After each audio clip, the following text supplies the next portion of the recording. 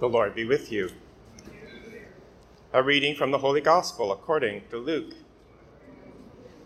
Jesus went down to Capernaum, a city in Galilee, and was teaching them on the Sabbath. They were astounded at his teaching because he spoke with authority.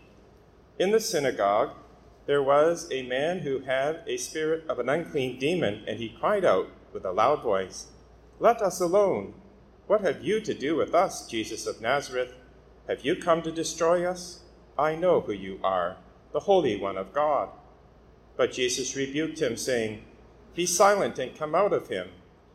When the demon had thrown him down before them, he came out of him without having done him any harm. They were all amazed and kept saying to one another, "What kind of utterance is this? For with authority and power he commands the unclean spirits, and they come out." And a report about Jesus began to reach every place in the region. The Gospel of the Lord.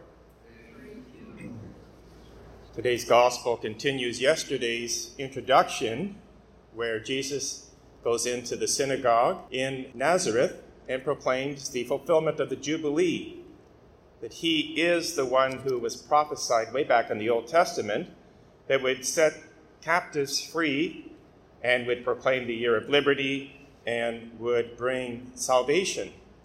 He wasn't received very well in his hometown, so now he comes to Capernaum and he begins to enact the very homily that he preached in the synagogue in Nazareth.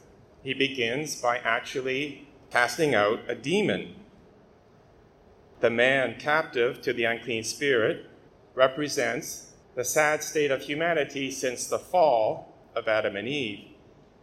And Jesus has come as the good news to break the power of Satan and set humanity free. Jesus is the strong one who binds the enemy and plunders all his possessions and all the spoils, which of course would be humanity. And unlike the long incantations and spells and potions that human exorcists would engage in, Jesus simply speaks by his own authority. The demon recognizes this authority and cries out, "Let us alone. What have you to do with us, Jesus of Nazareth? Have you come to destroy us? I know who you are, the Holy One of God."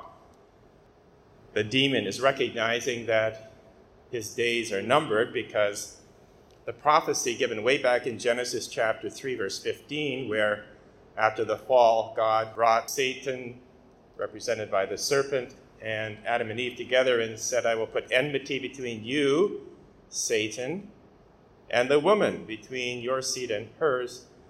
He will crush your head." And this now is being fulfilled. The demons know that their time is limited. The crowd also recognizes Jesus' authority, that he has a charismatic, intrinsic authority that comes from his very nature and not a derived or borrowed authority like the scribes and the Pharisees because of their office. And we see that because they're always quoting previous scribes and Pharisees going back to the Torah. But Jesus says, "You have heard it said, but I say to you," in relation to the Torah. So Jesus stands above the Torah. He is, in fact, the Torah fulfilled. How does that apply to us today? Well, the first reading from 1 Thessalonians gives us great hope because the same Christ who spoke with authority is the one who conquered sin and death. And so Paul is able to say to his parishioners, and now we're included in that, concerning the times and the seasons, brothers and sisters, you do not need to have anything written to you. In other words, the authority of Christ and his word now dwells within the believer. And so there's no need to fear. Paul goes on to say, "For you are all children of light and children of the day. We are not of the night or of the darkness." That gives us assurance that despite what's going on today and the fallenness that's around us, we can have that sure hope that the authority that Christ has spoken dwells within us. Yet, Paul says, "So then let us not fall asleep as others do, but let us keep awake and sober.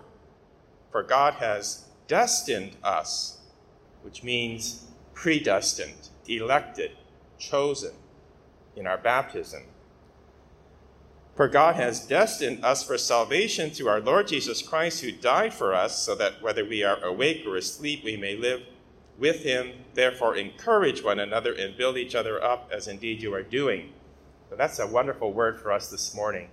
We're called to build each other up, and those that we know, because of the good news that dwells within us, and the authority that we have through our baptism.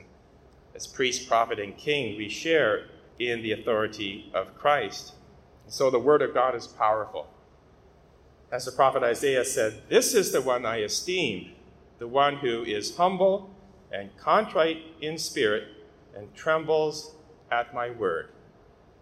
So we can be challenged and say, how are we amazed today at God's word? How much are we enthralled with sacred scriptures and sacred tradition that we have available? Do we read the scriptures every day in the catechism and meditate on this powerful word as Mary did, pondering it in our hearts and giving birth to Christ in our culture? Finally, Jesus says, "All authority in heaven and earth has been given to me. Therefore, go and make disciples of all nations, baptizing them in the name of the Father, the Son, and the Holy Spirit." So we have a commission. The authority is given to us, that sure hope, so that we can preach and teach and live out this great gospel and invite others into this hope and this assurance that all will be well, because Christ has the authority. He has cast out the strong man, and he's inviting us into his house, where there'll be treasures and happiness forever.